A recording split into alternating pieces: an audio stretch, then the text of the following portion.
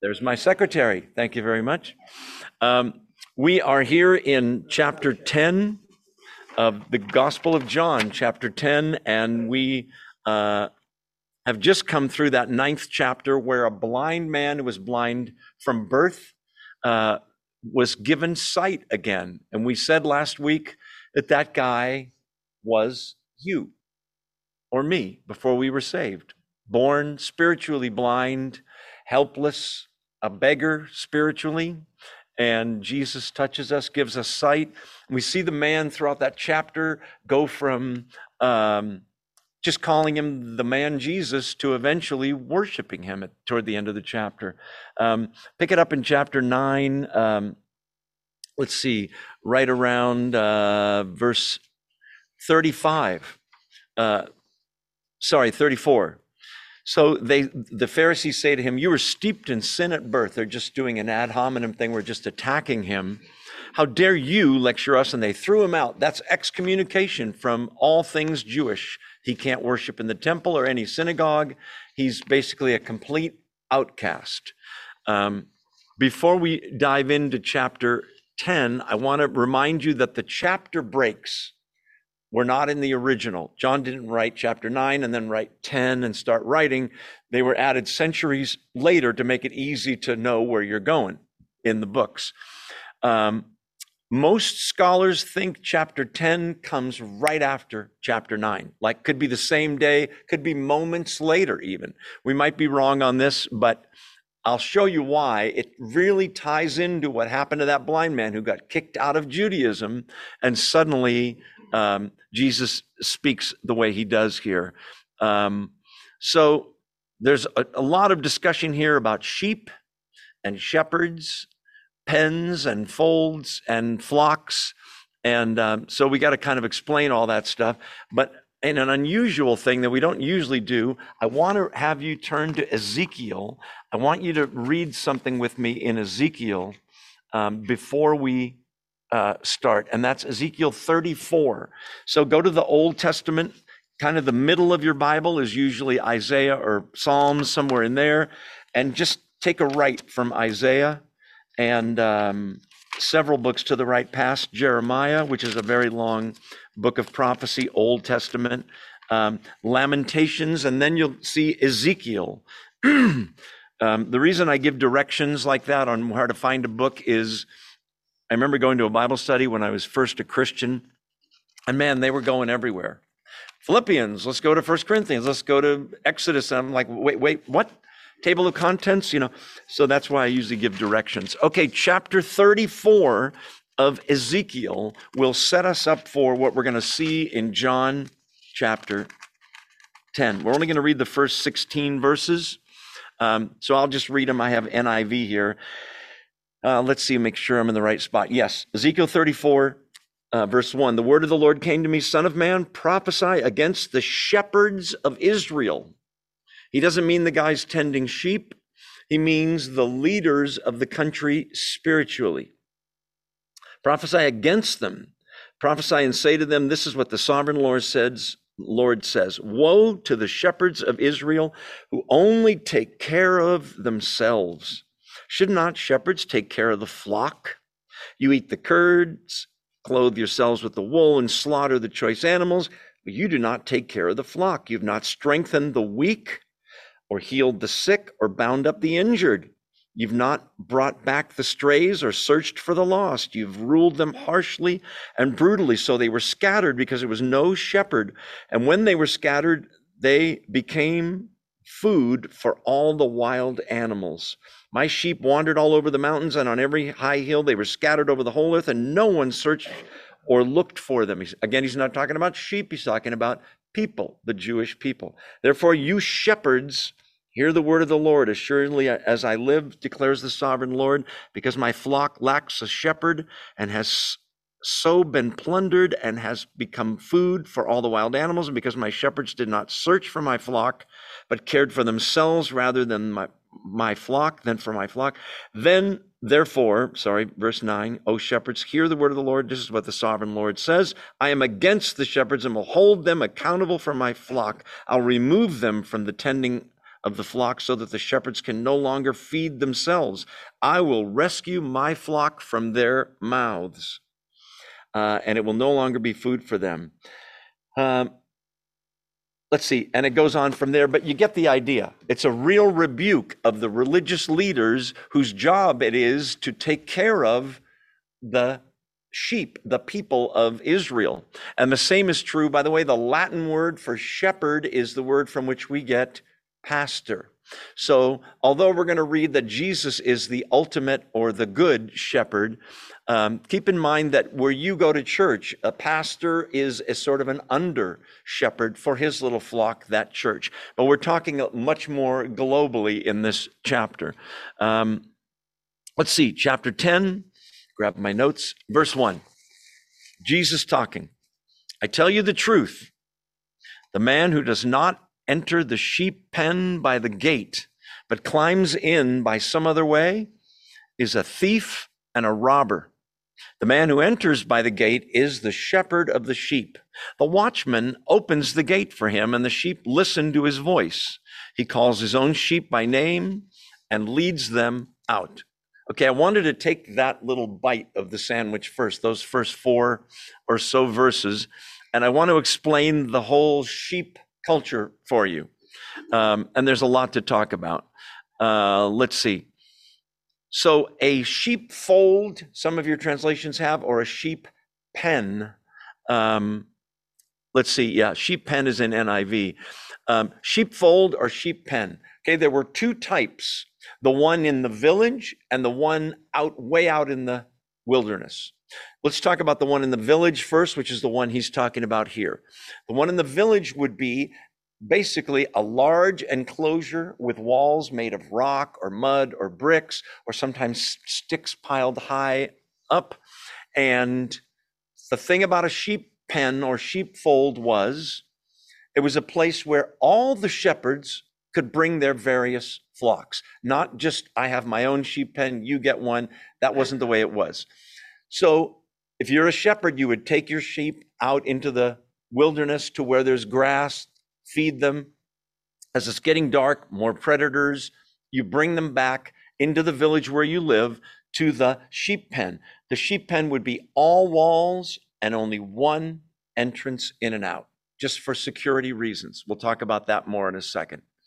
So shepherds would bring their sheep in. So Ken was a shepherd, and so was Chris, and so was Jesse, and so was I. We'd all bring our flocks in, and he's got 48 sheep, and I have 35, and he's got 50, and he's got 19. We all bring them in there, and there's no branding like there is in the Old West, where I've got my initials on my sheep, and if you've been around sheep, to you and I, they all look alike, right? So they would be put into that pen, and the shepherds, was a very hard job and not a very desirable job. The shepherds knew each sheep really well. And the reason is, at the end of the day, as they were out with them, protecting them and what have you. By the way, we're going to take another detour and go to Psalm 23, the Lord is my shepherd, because that's going to be instructive as well, but not yet. Don't turn there, I saw you. So, let's see, they'd all bring their sheep in there. Now, to you and I, it would look like, well, there's a jumbled mess. You're never going to find your sheep again. He might steal 2 of mine, or I might steal 3 of his. But the truth is, the sheep got to know the shepherd so well, there was never a problem with the mixing they would all mix together, mixing the flocks. Each shepherd, when he brought the sheep in, would stand at the gate and would hold his staff or rod as a sort of a turnstile thing, stop, and each sheep one at a time would come, and he'd put the rod over them, inspect them. Is there anything, parasites, any sickness, any injuries I need to fix? Okay, you can go, next one. It wasn't uncommon for shepherds to name every sheep. Like if you have 2 or 3 dogs at home, you don't go, dog number 1, come here. You have a name for each one, right? So that's the same thing for them. Let's see. So that's the fold or the pen. And what else do I want to tell you? The shepherds are exhausted. They bring the sheep in. there's a hired guy there that's the watchman, the guard. He works the midnight shift, the night shift, if you will, graveyard, we used to call it. And the shepherds are tired. We all go to our homes or to an inn and get some rest. All the sheep are in there. They're secure in the pen. There's only one way in or out, and the watchman is guarding. The watchman knows Ken and Jesse and I and Chris as the shepherds that brought their sheep in. He knows us by name. So if we show up and try to take our sheep, he doesn't say, "Who are you? Show your vaccine passport." He just lets us take our sheep. On the other hand, if Vic shows up and the watchman doesn't know him, he's not going to let him in. You don't have any business being here. Go back to chapter 10 now. So now he's going to talk about, in chapter 10, first of all, the man who doesn't enter the sheep pen by the gate, climbs in some other way. What's going on here? Sheep were valuable. Sheep were valuable for their food, valuable for the fact that they were food, for their wool and what have you. So it wasn't uncommon for people to try to steal sheep.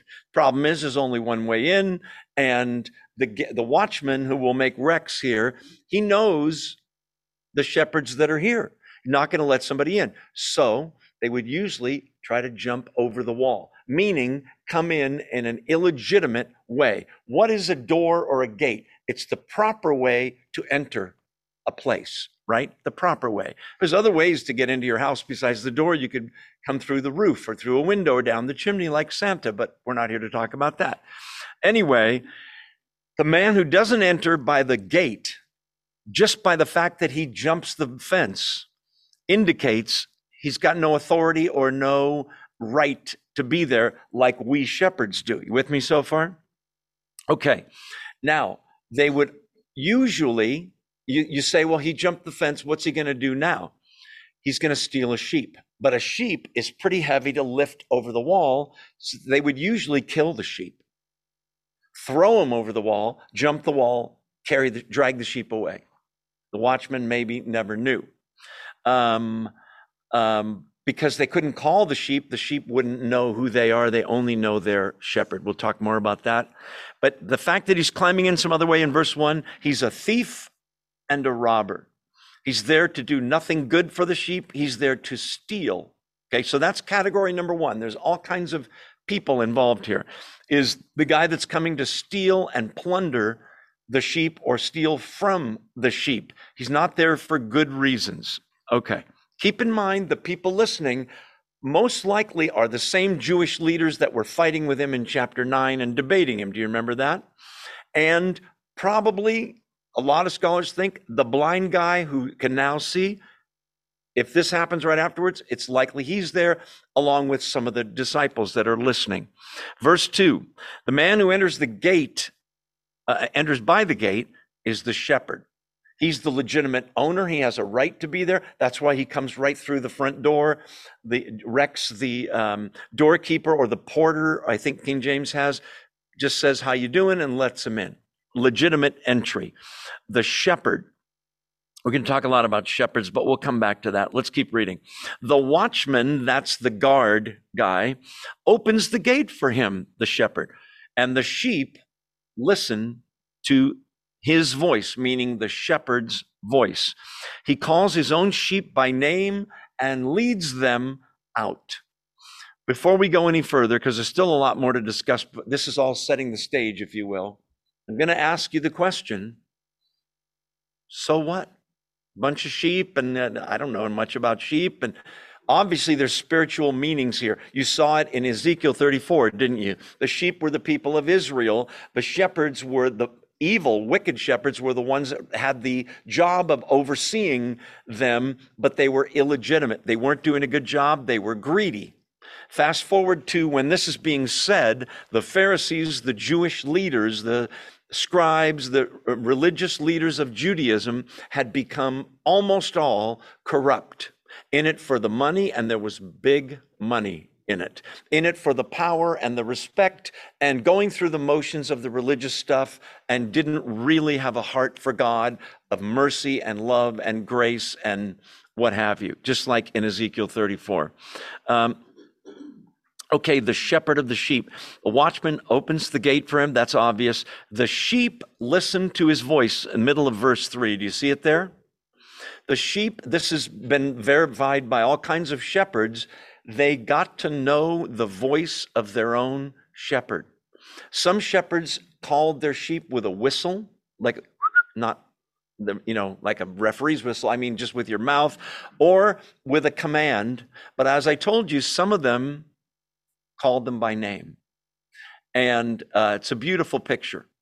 In the Old Testament, there is verse after verse after verse that says, listen, for Israel, the flock of Israel, God is the shepherd.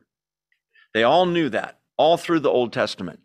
Okay, this shepherd, the sheep listen to his voice. The picture is of Ken shows up for his flock. He's one of the 4 shepherds, and he calls his flock the way he calls them. And Chris's sheep and mine don't even wake up. They don't recognize the voice. They just kind of open one eye and go back to sleep. But all his sheep stand up and they come to him. They love him because he's taken care of them for so long, provided for them. We'll talk about the duties of a sheep in a minute. So he calls them. I love the picture of the shepherd that loves his sheep so much that they've almost become like pets, and he calls them by name. Come on, Gimpy, Blackie, whatever, Donner, Prancer, Rudolph. Okay, sorry, wrong, mixed metaphor there. They listen to his voice. They are just tuned into his voice and his voice only. My sheep are tuned into my voice only if I'm a shepherd as well. Let's see. He calls his own sheep by name. Okay, here's a hint. And leads them out. Now, what is the sheep pen? What does that represent? Some have said, oh, it's the church. But he leads them out. Does that make sense? No. Okay, some have said, well, the sheep pen is heaven. Again, he leads them out, right? What just happened in chapter 9? We again saw the religious leaders that were total hypocrites, right? Didn't rejoice that a blind man could see, or that there was a miracle worker there that was clearly from God. Instead, they want to kill the miracle worker and they excommunicate the guy out, hint, hint, out of Judaism. Virtually every scholar I could read said the pen is apostate, corrupted, incorrect Judaism. Now, are you anti-Semitic, anti-Jewish? Not at all. Not at all. But at that time, what God had intended for Israel is in the Old Testament. And what it had become was so different, so corrupted, so greedy. All the sacrifice. Remember, Jesus casts everybody out of the temple and turns over the tables because they're just trying to make money. The pen is apostate Israel. There's a shepherd that's going to come and lead his sheep out. Keep in mind, our main character, besides the religious leaders, our main character is the blind man who just had the rug religiously pulled out from under him. He's out. He can't worship God anymore. He can't go to temple. He can't go to a synagogue. He can't sacrifice. He's in no man's land spiritually, and Jesus is about to show him, you're out of that, but you're in with me. Okay? So I just want to take this one step at a time and not leave anything out. We're going to see there's all kinds of bad shepherds as we go. But for now, notice there's no Jesus saying, this is me. He's just telling a little story about men who enter the sheep gate to steal and rob, verse 1. People who enter and that have a right to, that are shepherds, that are designated by God. Okay. Verse 3, the watchman. Remember, we made that Rex over here to my right. The watchman opens the gate. He's the guy in charge of the gate. Okay. So if there's a pen, which is Judaism, and there are sheep in there, and a shepherd is calling to take his sheep out. We'll come to that later more. Who is the watchman? Okay, now there was more than one theory on this, but the majority theory is it's God. God is the one that allows certain shepherds in legitimately. He's making an analogy here that the religious leaders that are hypocrites in Judaism in the first century are the guys jumping the fence. Thieves, robbers, wolves, we'll see later. Okay? They don't have a legitimate right to be there. That's the point. Let's see. The shepherd knows his sheep, calls his sheep by name, and leads them out. It's just an unbelievably beautiful picture. Do we want to go there now? Yeah, we better, because I'll forget at my advanced age. Question for you. Is everyone who says they're a Christian? What do you think? Probably not, right? It's possible to say you're a Christian. It's possible to go to church and act like you're a Christian, and there are people that do so. And just because you go to church doesn't make you a Christian any more than if you stand in a garage, it doesn't make you a car, right? Or if you swim in a lake, it doesn't make you a duck or a fish. There's more to it than that. So there are those who say they're Christian. There are pastors, there are people on Christian television and radio and Christian internet sites who have Christian, in quotes, ministries, but they're leading people astray, just like the Pharisees. Don't look at this as, oh, look at those Jews and that religion they had was so bad.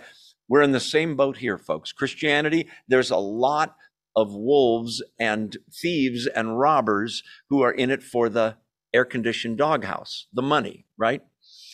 So the question is, you want to be one of those sheep, don't you, who hears the voice of the shepherd and recognizes the voice, right? So keep your finger where you are, but turn to Acts 17:11. Acts 17, verse 11. Let's see. Yeah, there it is. Okay, so Paul in Acts is speaking to the Bereans about the Lord Jesus. You've all heard of the Bereans, right? All kinds of Bible ministries have the word Berean in them. So he's teaching them about the Lord Jesus. At the time he's doing this, it's possible that the Gospel of Mark and Matthew were already written. Paul may have had other books written. Peter may have written his books by then. Okay, they also have the Old Testament books, possibly.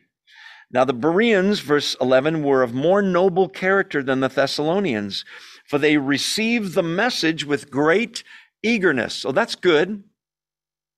Watch this. And examine the scriptures every day to see if what Paul said was true. What's the point? That the measuring rod, the final court of arbitration for somebody saying something spiritually about God, Jesus, Bible, salvation, sin, whatever, is the Bible. Okay? So this verse, 17:11 of Acts, is telling you to check everything that I say against the Bible. And if it doesn't line up, throw it out. The same with your pastor or anybody on TV or the radio or your friend next door that calls himself a Christian. And so there's a sense in which, I'm kind of giving away the plot here, but you all hear the voice. What voice? Not mine. God's voice. Christ's voice, who is the real good shepherd we're going to see. Do you mean audibly hears voice? No. I don't mean that. But I mean that when the gospel message as commanded by Christ is preached, because we can't hear his voice. Those people could hear him talk. Can you imagine?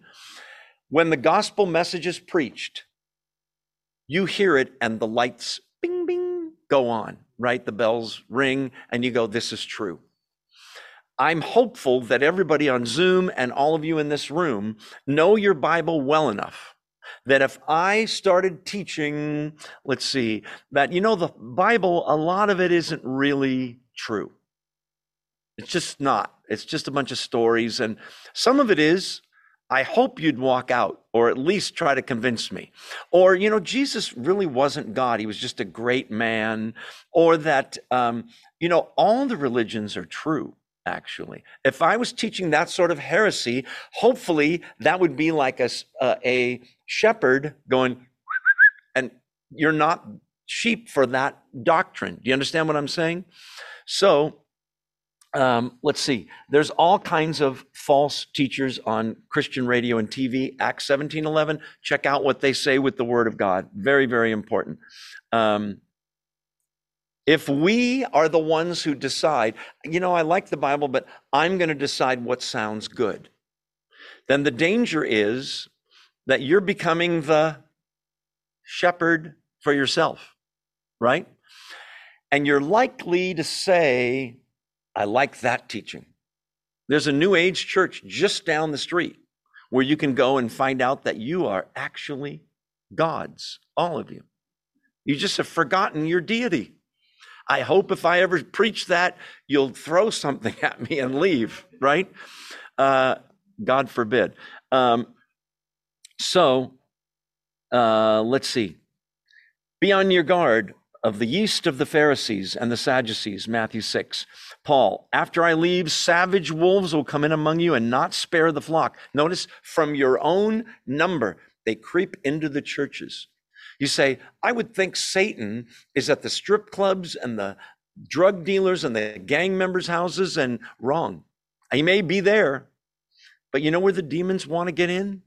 They want to get in here, the church. They hate you and me. You got a bullseye on your back ever since you became a Christian, not from God, from the devil. So he wants to infiltrate. Matthew 7 talks about wolves in sheep's clothing who are actually ferocious wolves. So you say, well, there's so many counterfeits out there, it's kind of overwhelming. Listen, the way to know a counterfeit is to know the real thing so well that the reason you all chuckled when I said, you're all gods and some of the Bible isn't true. You know the doctrines of Christianity well enough, most of you, to know that's not Christian, what you just said. Everyone goes to heaven. That's not Christian. Jesus really wasn't God. He didn't really rise from the dead. Not Christian. You know it, don't you? Sherry and I have a friend. She doesn't work there anymore, but she used to work at Bank of America and counted money all day long. And they had machines that did it. I asked her once, do you study counterfeit $100 bills? She said, never. We don't even have to. We just study the real thing. And you get to know, she said she could smell a counterfeit bill. You ever notice money kind of has a smell? She could feel, blindfolded, this is counterfeit. The way to know the real thing is be in a Bible study on your own, here, at church, whatever. Stay in the Word, right? Let's see, we already talked about that. Test everything, hold fast to that which is true, 1 Thessalonians 5 says. Very, very important. Okay, back to John chapter 10. I wanted to give you all that background. So we've got a pen with some sheep in it, some thieves coming over the fence, some people who enter by the gate who is the shepherd of the sheep. He has a right to do that. The watchman, probably the Holy Spirit, opens the gate for him. The sheep listen to his voice. This is all going to come back later in the chapter. He calls his sheep by name and leads them out. Notice leads them out is plural, meaning there's a corporate nature to the flock of God's people. But also notice he calls them what? Calls his own sheep by name. Meaning there's an individual aspect to this as well, where he calls Sam and Joyce and Boyce and Kay and even Joe individually. In the Bible, Jesus, just in the Gospel of John, calls several people by name. Anyway, we'll come back to that. We already talked about that. I'm just looking at my notes. There's so many notes here. If this analogy works for you, that's good. But I got some bad news. Oh no, we love the idea of Jesus being the ultimate shepherd. Me too. But think, if he's your shepherd, what does that make you? A sheep. Now, dolphins are really smart. So are chimpanzees in the animal kingdom. Sheep, dumb, prone to wander, defenseless. Okay. We used to have, maybe 15 years ago, a guy in this Bible study who in Course Gold was a shepherd. He had a bunch of sheep, raised sheep. He confirmed everything I'm telling you. They are so dumb. It's mind-blowing. He knows of situations where a guy had sheep on a cliff and one sheep walked off the cliff, fell, and the others went, let's go see what's over there. And they followed him off until the shepherd stopped them. The shepherd's job is to care for the sheep, protect the sheep, direct, protect, inspect, correct. There's a lot to it. Provide for the sheep. So with all that as background, he calls his own sheep by name and leads them out. Who's them? All of Israel? No. The believing people in Judaism at that time. This is very Jewish. We'll get to the Gentiles later. He is going to lead some of them out of the pen of Judaism because Judaism was wrong. No, it was never wrong. The way God gave it, it was totally correct. Christianity is completed Judaism. Okay, but it had become so corrupt, God knew who his own were, and he's leading them out, including the blind guy who was getting kicked out anyway. And Jesus said, yeah, you're out of Judaism now. I'm your shepherd. Come with me. You know my voice. Remember, he worshiped him in the end of chapter 9. Okay, verse 4. When he, that's the shepherd, we still haven't said it's Jesus or not, when he leads, when he has brought out all his own, he goes on ahead of them, and his sheep follow him because they know his voice. Most shepherds did what's called driving their sheep from behind, sometimes with a stick or even a whip to keep them from behind, keep them moving, keep those doggies moving, rawhide. Okay, this shepherd, goes ahead of his sheep and leads them to clear the way, to look for predators, to find the best food. But they know him so well. They know his voice. He speaks. They follow. That's you with the Lord Jesus. You hear the word of God preached and you follow. It rings true to you. He knows his sheep by name. If the shepherd is Jesus, and it is, and you're all sheep, guess what? Good news and bad news. He knows you so well. I would say he knows you better than you know yourself.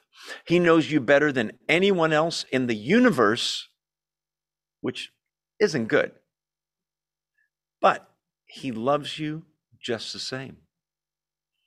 He loves you so much, he's not willing to leave you in that condition. He wants to slowly, through the process of sanctification, change you and I and make us what he wants us to be, better. He knows all your motives, your thought life, your past, your secrets, your flaws, all your sins. He loves you anyway. But he's going to clean you, change you, bless you. Oh, there it is. Jesus in the Gospel of John calls by name Philip, Mary Magdalene, Thomas, Peter, and next chapter, Lazarus by name. Okay, so this shepherd leads his sheep. He goes before them. Was it time to go there yet? Yeah, it probably is, but let me see. And his sheep follow him because they know his voice. Keep your finger here. Go to Psalm 23. Psalm 23, so back to the middle of the Bible, find Psalm 23. May I suggest, if you're able to memorize, and most of you are, Psalm 23 is only 6 verses. Trust me on this, memorize it, and when we can't sleep at night, when you're freaked out, when you're scared, when you're lonely, the Lord is my shepherd, I shall not want. Pause. You can think about that for half an hour. Okay, are you there, Psalm 23?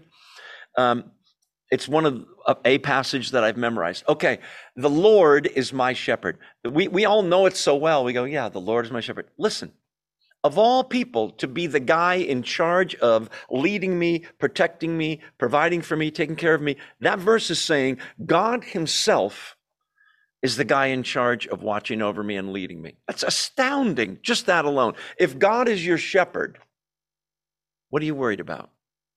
He can't provide for you. He just doesn't have the power to protect you. He doesn't have the wisdom to lead you. Come on. The Lord is my shepherd. I shall not want, is how it reads, okay?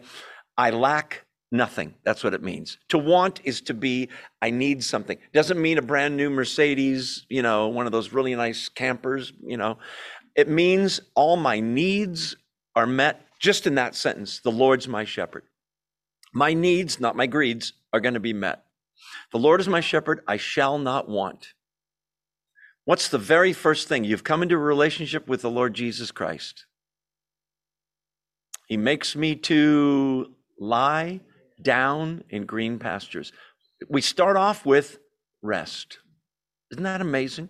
We were striving to earn our salvation and try to be good enough so God would owe me and I could get what I want from God. And he says, rest. I got this.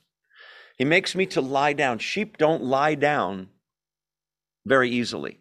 If they're scared at all, they'll never lie down. They'll always be standing looking around. You see a sheep lying down, he's very secure. He makes me to relax, to lie down. Where? Green pastures. What is that? For a sheep, it's the ultimate smorgasbord restaurant. It's all your favorite food. Green pastures in a dry country like Israel in the Middle East. Makes me to lie down in green pastures. He leads me beside the still or quiet waters. Not the rushing river where I step in and get, there he goes. Quiet waters. It's a beautiful, peaceful picture. We could spend all night on this psalm. We won't. I better turn there because I'm forgetting now. He restores my soul, right? Is the next phrase. What's that? Well, the first two, there's rest, which is spiritual, and food, green pastures. There's water, which is also physical, could be spiritual too. But then he restores my soul. You ever feel like your soul needed restoring? He does it once for all. He restores your soul. He saves you. He leads me in the paths of righteousness for his name's sake. It can be translated, he leads me on the right paths. Your path might not be the same one for me in a specific sense, career, where to live, but in a Christian sense, we have the same path that we're supposed to live in. He guides me in the paths of righteousness for his name's sake. Get off the path and disobey him for a time. That's where the predators are. That's where the poison oak is. That's where the ticks are and all the bad stuff you don't want to find, right? Stay on his path. Verse 4. It's interesting, the end of verse 3, he guides me in the paths of righteousness for his name's sake. I would think it would be for my sake. It is, but it's for his reputation's sake. What do you mean? If I showed you, these are my sheep right here, and you looked and they were all mangy, some of them had one eye, a lot of them had legs bitten off, you'd go, you're not a very good shepherd, are you? And I say, I check in on them now and then. On the other hand, if my sheep look pristine and healthy and well-fed and safe and they don't even have an injury on them, you'd go, you really care, don't you? He leads us in the right paths for his name's sake. Even though I walk through the valley of the shadow of death, I will fear no evil. Notice, not run, kicking and screaming and yelling. I walk through the dark time of my life. I'll fear no evil. Why? For you are with me. He's talking to the shepherd now. Before, it was not as personal. Did you notice it's all third person before this? The Lord, that guy is my shepherd. He makes me lie down. He leads me beside. He restores. He guides me. But even when I walk through the valley of the shadow of the death, notice, you are with me. Now he's talking directly to the shepherd. Your rod and your staff, they comfort me. Rod and staff. Staff, tall walking stick with a curve at the end, used to, when a sheep gets out of line, hook him in the neck and pull him in. Also used for light discipline. That's the staff. Rod, smaller stick, almost like a billy club. Shepherds were so good with it that it was heavy too. They could throw it and hit a predator right in the head and scare him away. Also used to discipline the sheep when they would not listen.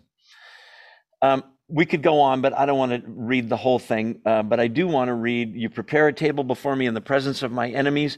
You anoint my head with oil, meaning I'm an honored guest. My cup runneth over. Absolute abundance. Now I'll go back to John. I know I'm cutting out early there, but we're not here to study Psalms. We're here to study John. But I wanted to give you that. A shepherd was all in to protect the sheep that he loved. He knows them by name. They know his voice. They follow him. Verse 5, I'm back to John 10. Are you still awake? Say amen. Amen. Good one. And those of you on Zoom, are you still there? Okay, good. Verse 5, but they will never follow a stranger. In fact, they will run away from him because they don't recognize a stranger's voice. I just demonstrated a stranger's voice to you earlier when I said, the Bible's not really all true. Most of it's just made up. Jesus didn't really die on the cross. You're already going, oh, something's wrong here. I hope you are, right? If you're saying, tell me more, something's wrong. Muslims, by the way, don't believe Jesus died on the cross. He didn't die. Judas, who looked so much like him, Muslims teach, died instead. Where do you get that? Book of Illusions, chapter 5. They don't follow a stranger. They'll run away from him. They don't recognize a stranger's voice. Jesus warns in Matthew 24 about the end times. False Christs, false prophets, false messiahs are going to come and mislead many people. We're seeing it today. On the one hand, God's pouring out his spirit on planet Earth. On the other hand, man, there is all kinds of bad teaching going on, even in Christian churches. We won't do it now, but I have all kinds of documents of all the false teachers that are in Christianity right now, teaching you that Jesus, there's a guy and a gal that both teach that Jesus did not pay for your sins on the cross. Huge ministries. A woman whose initials are J, M, and a man whose initials are J-O teach Jesus did not pay for your sins on the cross. He had to go to hell and be tortured by Satan for 3 days. That's where he paid for your sins. Does that bother anybody? It's clearly unbiblical. So go tell Mr. Osteen and Miss Meyer that they're wrong. Okay. Anyway, let's keep rolling, shall we? I'm just looking at my notes. The way to know the counterfeit is know the real deal. That's why you're here, whether you know it or not. And also you're growing closer to him. Verse 6, Jesus used this figure of speech, but they did not understand what he was telling them. Isn't that interesting? You do, because you're his sheep. You hear his voice. When you read the Bible, you hear his voice. When you listen to the Bible on a recording, MP3 or CD or whatever, 8-track tapes even. When you hear somebody preaching the word, when you read a Christian book that's legit, you're hearing his voice. It rings true to you. Verse 7. Therefore, Jesus said again, I tell you the truth, I am the gate, door for the sheep. You say, wait, now we're getting into mixed metaphors here. I thought he was the shepherd. Well, he's about to say that. He is the shepherd. The ultimate shepherd, the good shepherd. In fact, in Greek, it reads, I am the shepherd, the good one, as opposed to these guys, he's saying, the false teachers of Judaism. Okay, I am the gate. Remember the doorway? Okay, now we're on to sheep pen or sheepfold, second type. Type number 1, in the village. We all bring our flocks in. There's a night guard there. This is the one way out in the wilderness. Okay, guys would build them and leave them. Same design, big walls all the way around, one entrance in and out. No door. No door? No door. No gate? No gate. Listen, a shepherd out in the wilderness, it's getting too late. I can't make it back with these sheep. I've got 2 injured ones. I better stay in a nearby pen. I know where there's one on the other side of that hill. I take my sheep over there. I bring them all in to the pen. Listen. and to protect the sheep, I lay down and sleep in the doorway. So that literally the shepherd is literally the door. Have you ever heard the saying, over my dead body? That's what he's saying to predators. You want one of these sheep? You want to eat one? You want to steal one? You want to kill the whole herd? Over my dead body. You got to come through me. A lion, lions and tigers and bears, oh my, would never come across there because the man's there, the shepherd's there. He literally is the gate itself. What is a gate or a door? The proper way in, right? We've said this before. Truth is very narrow, right? It is. 2 + 4 is 6. That's the only right answer, but I could name you 1,000 wrong answers. 2 + 6 is 49. Good try, but you're way off. It's narrow. In the same way, there's one way into the kingdom of God. John 14:6 is where Jesus says another one of the I am statements, I am the way and the truth and the life. No man comes to God except through that little narrow doorway. Broad is the way that leads to destruction. Narrow is the way that leads to salvation, and few there are that find it. Remember, you've heard all that. Let's take our 2-minute break and pause the recording if I can find it here on my weird screen, and we'll be right back. Don't go away. 2 minutes. Find your seats back there, if you will. Okay, we left off in John 10. Let's see. So he just said, I tell you the truth. Whenever he says that, it's a way of saying, listen up, this is really important. He's the gate. He is the one way in and the one way out. This is a different type of pen, and he is the actual gate. He's going to say that again in a second. Let's go to verse 8. He's going to talk about the false shepherds now. All who ever came before me were thieves and robbers, but the sheep did not listen to them. That's the phony baloney Pharisee Jewish leaders that had led Israel away from what God wanted to a bunch of man-made rules and traditions, and the kind of Judaism that says you're in big trouble because you healed that guy on the Sabbath. Instead of saying, praise God, what power God has given to heal a man born blind. All they care about is nitpicking on the little things. Jesus calls them blind guides. Thieves and robbers, there's that verse again. There's those 2 words again. But the sheep did not listen to them. For the same reason you won't listen to false teachers, it kind of makes your skin crawl to hear people speak blasphemy. Verse 9, I am the gate. He says it again. Whoever enters through me will be, what? Saved. In other words, we have led the sheep out of one pen, apostate or corrupt Judaism, and he's saying now we're entering into a new sheepfold or sheep pen, which is the church, which is Christianity. So far, we've just been very Jewish. I'll show you why in a second. I'm the gate. Whoever enters through me will be saved. He's claiming exclusivity, notice. Whoever enters through me, period. Say what you will about Jesus. He was very specific in saying, you have to come through me. I already quoted John 14:6. I think it's Acts chapter 4 or 5. Peter says, there's no other name given among men whereby we must be saved. The name of the Lord Jesus Christ. That's it. Truth is narrow, right? 1,000 wrong names, 1,000 false prophets and what have you. So is he the door or is he the shepherd? Yes. Both. Because in the situation I just gave you, the pen that was out in the wilderness, he literally is the shepherd who lays down as the door. Don't be surprised that he's both things. I could spend all night showing you that he is everything that's good. He's already the bread of life, and he is the light of the world, isn't he? Bread, light, gate, shepherd. He's also the great I am. He's the Messiah. He's the Son of God. He is the snake that was up on the pole. Remember that in John 3? He's our everything. Let's see. So he's our passageway in to being saved. But there's also security and safety there in that he's guarding the door. He is the door himself. So there's protection there as well.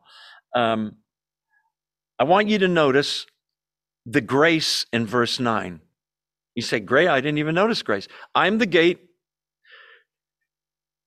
Whoever can pass the test and live a perfect life, whoever can live up to my standard, it's grace. You know what you have to do? Come on, enter, walk in. I like to say that when I picture myself walking into a relationship with Jesus Christ whereby I'm saved, I think it's not the trumpets blow and the spotlights come and I raise my hand and go, thank you very much. I think it's a doorway about this big. You say like 2 or 3 feet? Yeah. I think you got to get on your hands and knees and crawl through. Yes. Well, that's very humbling and demeaning. Yeah. Good. He doesn't leave you in the dirt or put his foot on your neck. He says, get up, my son, my daughter, I love you. But we don't come with the big pride thing and I deserve it. We come humbly in that little, it's a low gate. I don't know if I could prove that to you scripturally, but I thought I'd throw it in at no extra charge. Let's see, I'm still reading notes here. Yeah, it's just grace. All we do is enter. Verse 10, the thief comes only to steal and kill and destroy. That's the Jewish leaders that are listening to him. That's every other false religion outside of Judaism and the falsities inside of Judaism and inside of Christianity, by the way. They're coming to steal, to kill, to destroy. And he's making an analogy, a comparison here. That's what they come to do. I have come that they may have life and have it to the full, have it abundantly. If you think by coming to Christ, it's not going to be as much fun, it's not going to be as great of the life I would have had, forget it. It's the most abundant life there can be. Then only can you be on that path we mentioned earlier in Psalm 23. Then and only then can you not fear when you're walking through that canyon where it's shadows and death and all that. Then and only then can you say at the end of the psalm, and I will dwell in the house of the Lord forever. Right before that, surely goodness and mercy will follow me all the days of my life. Why would you turn that offer down? So he's come that we will have life to the absolute fullest. We already talked about that. Yeah, we talked about that too. The word for to the fullest is perissos in Greek. It means absolute abundance, surplus, which is why I read that line in Psalm 23, which says, my cup runs over. Now, if you came to my house and you had a glass and I said, would you like some, water? And you say, yes. And I poured into a glass that holds 8 ounces, I poured 13 ounces, it would just make a mess, right? Like, oh, we get some napkins. That's not the picture. And it's not waste either. My cup runs over is a picture of abundance to the point that I have so much, I'm exuding it and giving it away. It's absolutely beautiful. That whole psalm is. Anyway, memorize it. We're going to have a test next week. I want to hear if you can all do it. Okay. Let's see, where were we? Verse 10. Yeah, life and have life to the fullest. You say, boy, that sounds expensive. Not for you, but for him. The ultimate price.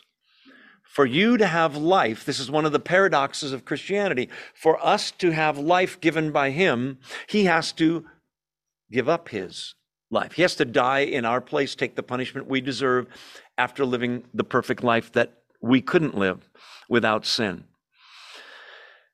Verse 11, finally, you're going to say it, Jesus, I am the good shepherd. The Jews knew Psalm 23, the Lord is my shepherd. Therefore, if he's the Lord, What's he saying? It's another way of saying, I am, John 8:58. It's another claim to deity. I am the good shepherd. There are 7 I am statements. We've already had 3 or 4. 2 in this chapter. I'm the door or the gate. I'm the good shepherd. By the way, people say sometimes that are external to Christianity. Now, do you take the Bible literally? You know, because if you do, and he says he's the door, then he had hinges probably somewhere on his body, right? And a doorknob where his belly button would be. It's not literal, wooden literal, stupid literal. It's, you know, raining cats and dogs. You don't go outside and look for a poodle coming down, right? You could step in a poodle. Never mind. But the point is, you take it in the sense in which it is intended. I am the good shepherd. Again, don't forget the analogy. We are sheep, prone to wander, defenseless, not that bright. I admit it. There's a humility to that, isn't there? I'm the good shepherd. Here it comes. Because he just said, I've come that they might have life and have it to the fullest. He's going to explain how now. I am the good shepherd. The good shepherd lays down his life for the sheep. Meaning what? Dies voluntarily.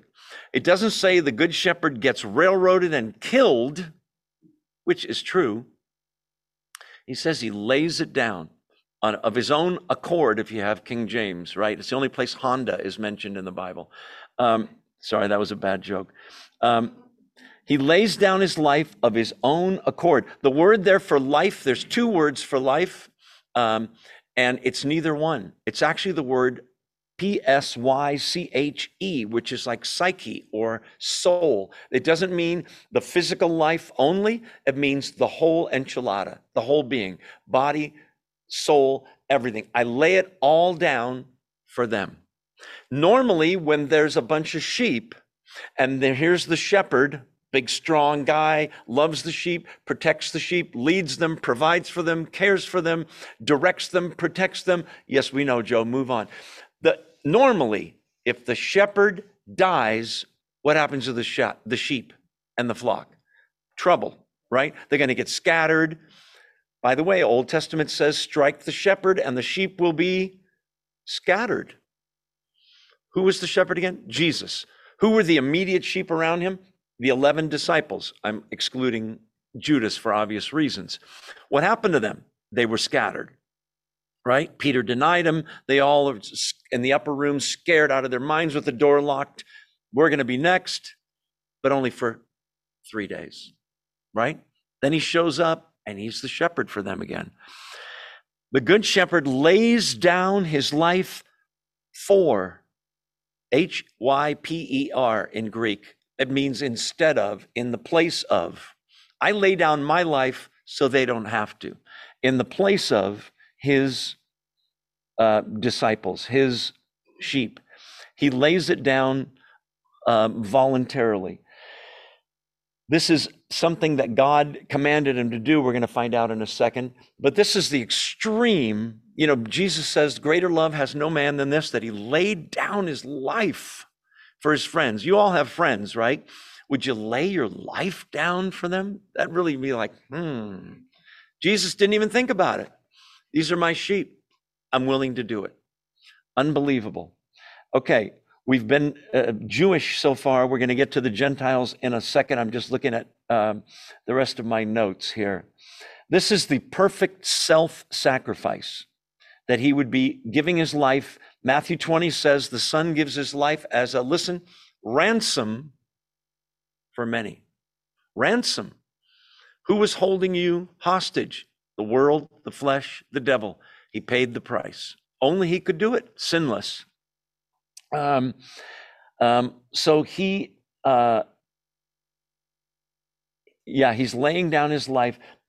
Matthew 23 says, woe to you, Jesus says, experts in the law, you Pharisees, you hypocrites. Listen to this. You're locking people out of the kingdom. He's coming to let them in. They're locking people out of the kingdom. And don't even allow people to come in, and they won't go in either, he says to them. You neither enter nor permit those trying to enter. So what we have here is quantity and quality of life that he offers us life to the fullest. He lays down his life for the sheep. Now we get the other character, the hired hand. The hired hand is not, or the hireling in King James, the hired hand is not the shepherd who owns the sheep.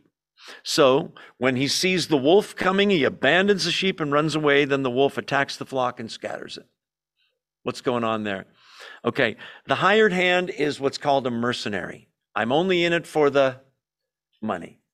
I'll pay you, I've got to go on an errand. I'll pay you $20 to watch these sheep for an hour and a half. I pay you $1,000, whatever. Okay, I'll do it. Does the guy watching the sheep care about the sheep, know the sheep, give a hoot about the sheep? No. What's he doing it for? The $100, right? Danger comes, the guy splits, forget it. Contrast between the hired hand, which he's calling the Pharisees, the Jewish leaders, who are only in it for the money. When there's danger, they're willing to compromise with the Romans, compromise their theology, etc. The hired hand's not the shepherd. Notice who, now we get a new term, owns the sheep. Some shepherds were hired to be shepherds. This shepherd owns the sheep. Do you know, fellow sheep, that he owns you? You're not your own. You've been bought with a price. Therefore, glorify God in your body. He owns you. Now, you may disagree and say, bah, but you're wrong. He owns you. He absolutely loves you. So when he sees a wolf coming, he defends you, protects you, leads you. This guy abandons the sheep, and that's why the sheep are attacked and scattered. The coming punishment from the time he's saying this about 40 years later for the Jews is that Rome will sack the city of Jerusalem, kill somewhere between 500,000 and 1 million Jews, scatter the Jews around the world, burn the temple to the ground, and take it apart stone by stone. The punishment for saying, no, we don't need this Messiah. He's not our guy. The man, verse 13, runs away because he's a hired hand and he cares nothing for the sheep. He's explaining, he doesn't care. I'm just in it for the money. Verse 14 says it again in case you missed it. Verse 14, I am the good shepherd. I know my sheep and my sheep know me.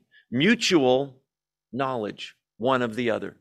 He knows you better than you know yourself, loves you anyway, and we know him.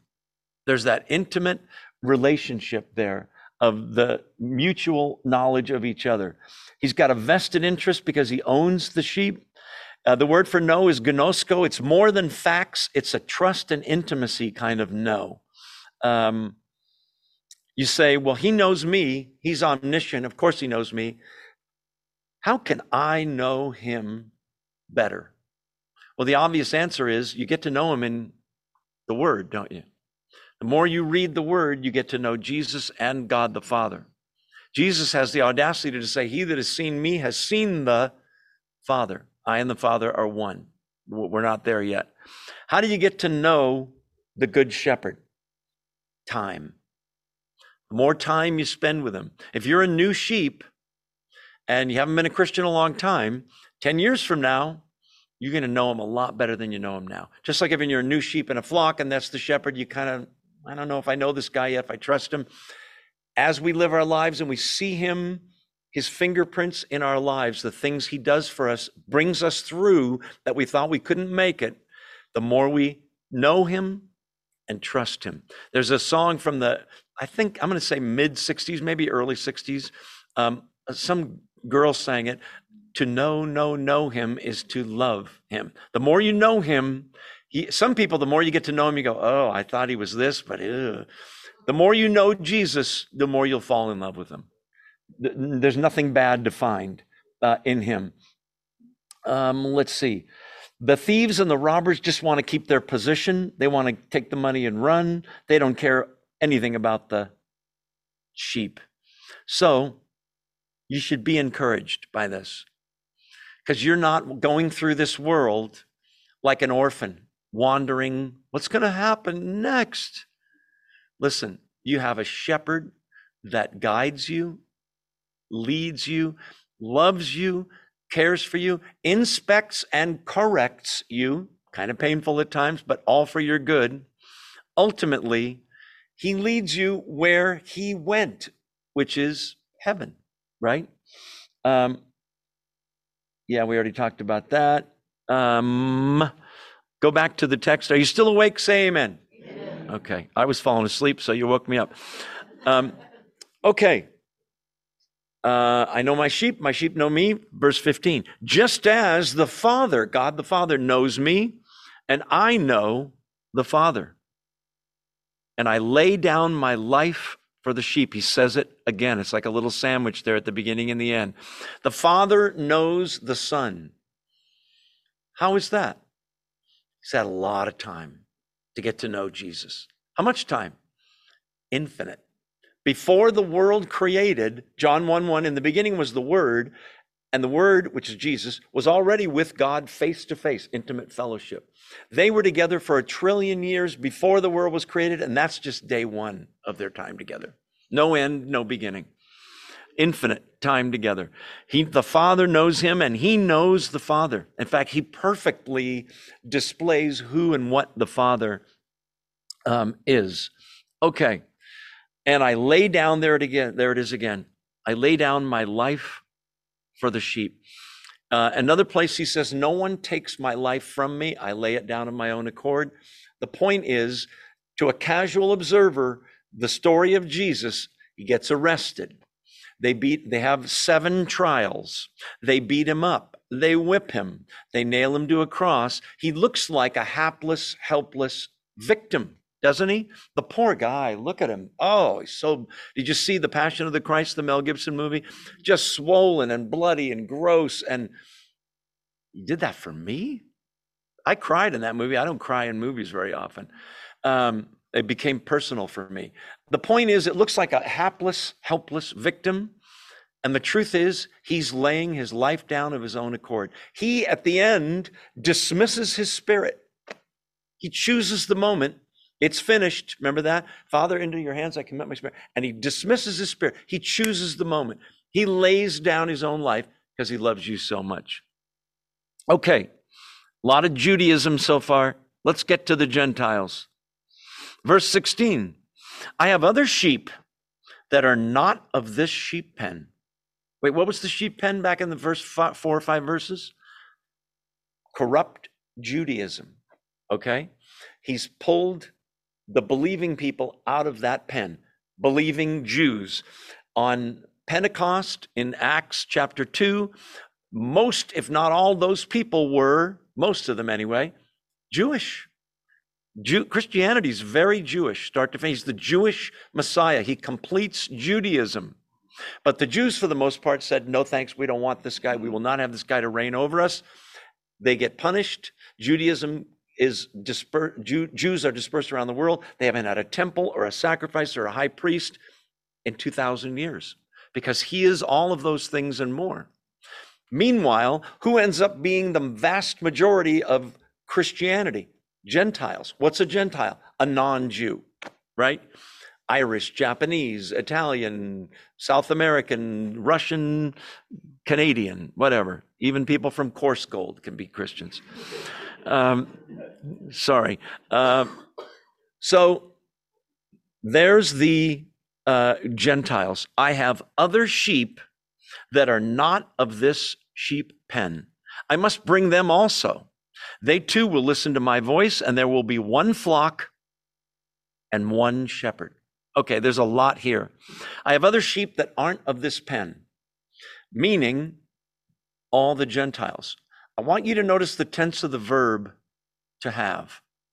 Does he say, verse 16, eventually I will have other sheep?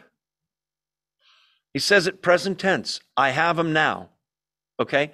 This is where you are mentioned in this chapter. Most of you are Gentile Christians. He's saying 2,000 years ago, I have other sheep. How can he say he has them? Why didn't he say he will have them when the Gentiles start to believe as the gospel spreads out? Because they were chosen before the foundation of the world, Ephesians 1, Romans 8 and 9. I have other sheep that are not of this sheep pen, the Jews that believe. I must bring them also. Why? We're going to find out, if we have time, that in John 17 and in John 6, he says that God the Father gave him certain people. And he says in John 6:39 that he doesn't even lose one. All the ones that God gave him, they all come to him. That's everybody in this room and all of you on Zoom if you're a believer. I'm sure there's people that aren't believers watching and probably are already asleep. But anyway, I have other sheep that are not of this pen. I must bring them also. Now listen, they too will listen to my voice. That's what happened to you. That's what happened to me. For centuries, for almost 2,000 years, people have heard the gospel, and some have thumbed their nose at it, and some have tried to kill it off and burn Bibles, but others have went, tell me more. This really struck a nerve in me. They too will listen to my voice. It doesn't mean audibly again. It doesn't mean they just hear the gospel. A lot of people hear it. To listen to the voice means to hear it in such a way that it affects your life. You obey it. You believe it. You act on that faith. They too will listen to my voice. Listen to this. And there will be two flocks, one Jewish, one Gentile. Is that what it says? One flock, one shepherd. So I know people that are Jewish who have come to faith in Christ, quite a few. It's an awesome thing, okay? And they usually will say, I'm a Messianic Jew, I'm a completed Jew, whatever. That's all fine. But the truth is, there's one flock.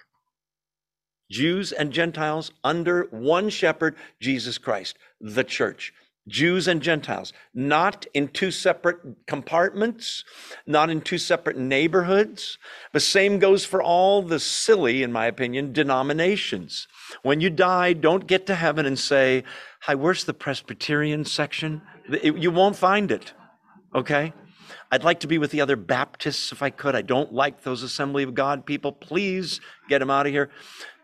One flock, one shepherd, right? One faith, one baptism, one Lord and Savior, Jesus Christ. And so any kind of racism or divisions are out the window. One flock, one shepherd. The reason, this is interesting, verse 17, the reason my Father loves me is that I lay down my life only to take it up again. Now, that doesn't mean that God the Father didn't love Jesus until he died. He loved him from the foundation of the world. However, obedience and love are very, very closely knit together. Okay? Jesus says in this gospel, if you love me, you will keep my commands. Translation, obedience. So you're saying that if I obey, that he'll love me more? No, but there's a special bond. Listen, the relationship you have with Jesus is directly proportional to your proximity to the shepherd, meaning, how much do you pray? I don't know, 3 minutes a day? How much do you pray? At least an hour. How much every day? Yes. How about you? 2 or 3 hours a day. That guy's a lot more in tune with his shepherd. How long do you read the Bible? I try to get 5 minutes every week in of really deep reading. How about you? About an hour a day. Wow. Do you see the difference? Proximity to the shepherd. And with that comes your love for him and his back at you, as they say. Let's see. We skipped verse 18 completely, didn't we? Oh, no, we didn't. Here it comes. Yeah, the reason my Father loves me is I lay down my life only to take it up again. That was the only way to save all those sheep that were God's. The only way. I'm looking at notes here, sorry. Yes, Gentiles. Oh, go to John 17. I want to show you something really fast. John, so you're already in John. It should only take you a second. Most of you can count. Go to John 17, and I think it's verse 20. He's praying for his people. that they too may be truly sanctified. Verse 20, my prayer is not for them alone. I pray for those who will believe in me through their message. He's mentioning you in the future, that all of them may be one, Father, one flock, member, one shepherd, just as you are in me and I in you. May they also be in us, so that the world may believe that you have sent me. John 17, when we get there, 5-6 years from now, is an amazing chapter. We get to eavesdrop on Jesus talking to the Father. Pretty amazing. It's the true Lord's Prayer, by the way. The Lord's Prayer, what we call it, is really the disciples' prayer. That's the Lord's Prayer, John 17. Don't you dare read it now. We'll read it later. Okay. No one, let's see, yeah. I lay down, oh, there it is. The reason my Father loves me is that I lay down my life, here it comes, only to take it up again. Now listen, the first half of that equation, anybody can do. Lay down your life. Go stand in front of a train, a moving train. Go play on the freeway. You'll take a bunch of drugs and die. You'll lay down your life. You won't do the second half. Because once you're dead, you know what you are? Dead. I lay down my life only to take it up again. He's saying, I'm going to die and I'm going to rise from the dead. I'm going to raise myself from the dead. Part of the doctrine of the Trinity is that what one does, the others in some way are involved. I can show you scriptures that say the Father is the one that raised Jesus from the dead. I can show you Romans where it says the Spirit raised Jesus from the dead. Then I can show you at least 2 scriptures, one of them here, that say, John 2, destroy this temple, and in 3 days I will raise it up. Well, wait, that's a contradiction. Was it the Father, the Son, or the Holy Spirit? Yes. Who raised Jesus from the dead? God. Simple enough, right? He has the authority to lay it down and take it up. Verse 18, no one takes it from me, parentheses, even though it's going to look like it when they're nailing me to a cross, beating me up, whipping me. They're not taking it. I'm laying it down of my own accord at the exact right day. No one takes it from me, verse 18, but I lay it down of my own, there's Honda again, accord. I have authority to lay it down and authority to take it up again. It's incredible that he has that authority. In him was life, John, right around 1 verse, I think it's 4 or 5. Life, that life was the light of men. He had life inherently, so he could lay his life down and rise out of the grave. He gives that, by the way, to you. You can't raise yourself, but he's going to raise you up, right? Just as he did for himself. I lay it down on my own accord. I have authority to lay it down, verse 18, and authority to take it up again. This command I received from my Father. All this is done in total obedience to God the Father, who told him, I've got some sheep that need saving. I'll go. I'll do it. Wait, you should really know they're going to kill you. Okay, I'll still go, Father. I love you. And if they're your sheep, I love them too. He lays it down and is able to take it up again. Let's see. Yeah, we already talked about that. Go to Acts chapter 4. Since you're falling asleep, I want you to stay awake. Acts chapter 4, I'm going to show you human responsibility and divine sovereignty. Acts chapter 4. Yeah. Acts 4, 27 and 28. Indeed, Herod and Pontius Pilate met together with the Gentiles and the people of Israel in this city to conspire against your holy servant Jesus, whom you anointed. There's the humans killing him. Do you see it? They conspired against Jesus, whom you anointed. They did what your power and will had decided beforehand should happen. He's talking to God. He's saying God had decided long ago that this is the way it should go. Even though they did it of their own free will, he decided it. In Isaiah 53, it says it was the Lord's will to crush him. It's either there or Psalm 22, I can't remember. Anyway, one of those two. Voluntary submission, absolute sacrifice for the sheep. We already talked about that. Okay, let's keep reading right now. You know what? We're just about out of time. Let's see if we can get one more verse. Yeah, this is a good place to stop because then we get the reaction. Do you see it there? Verse 19. At these words, the Jews got on their knees and received him as the Lord and Savior. Do you see that? No? They were divided. That's still the case to this day. Preach Jesus, you get people that go, oh, come on. It's an old book of myths and fables. You believe that stuff? A Jewish carpenter can save you 2,000 years later, and you'll get people that say, I have to hear more, with tears in their eyes. Beautiful. There's always a division. Next week, we're going to talk about Hanukkah, believe it or not, the Feast of Dedication, the Feast of Lights, and what that's about, and also how Jesus told them he was the Messiah. That's what they're going to demand he does. And we're going to talk about how he did that. If you have questions or comments, make sure you let me know. We're going to quit for now. I'm going to pray in a second. What else do I want to tell you? Do invite someone to come in person or on Zoom if you live out of the area, but we'd love to have you join us here. Let's go ahead and pray and then we'll close. Thank you, Father, that we have a door, a way in. We couldn't make a doorway in. We weren't worthy to come through the door. You made us worthy by dying in our place. You are the single door that brings us to the Father. Thank you that, Jesus, you are our shepherd. You lead us, guide us, inspect and correct us, provide for us every single day. Everything that's good in our lives has your fingerprints all over it, God. So and you laid down your life for us, God. How can I complain about any sacrifice I have to make for the kingdom of God or for church or for this Bible study if you did that for me? Greater love, there's no such thing. Thank you that we have that assurance that you are our shepherd that will guard us and protect us, Father, and bring us, we'll see next week, all the way home.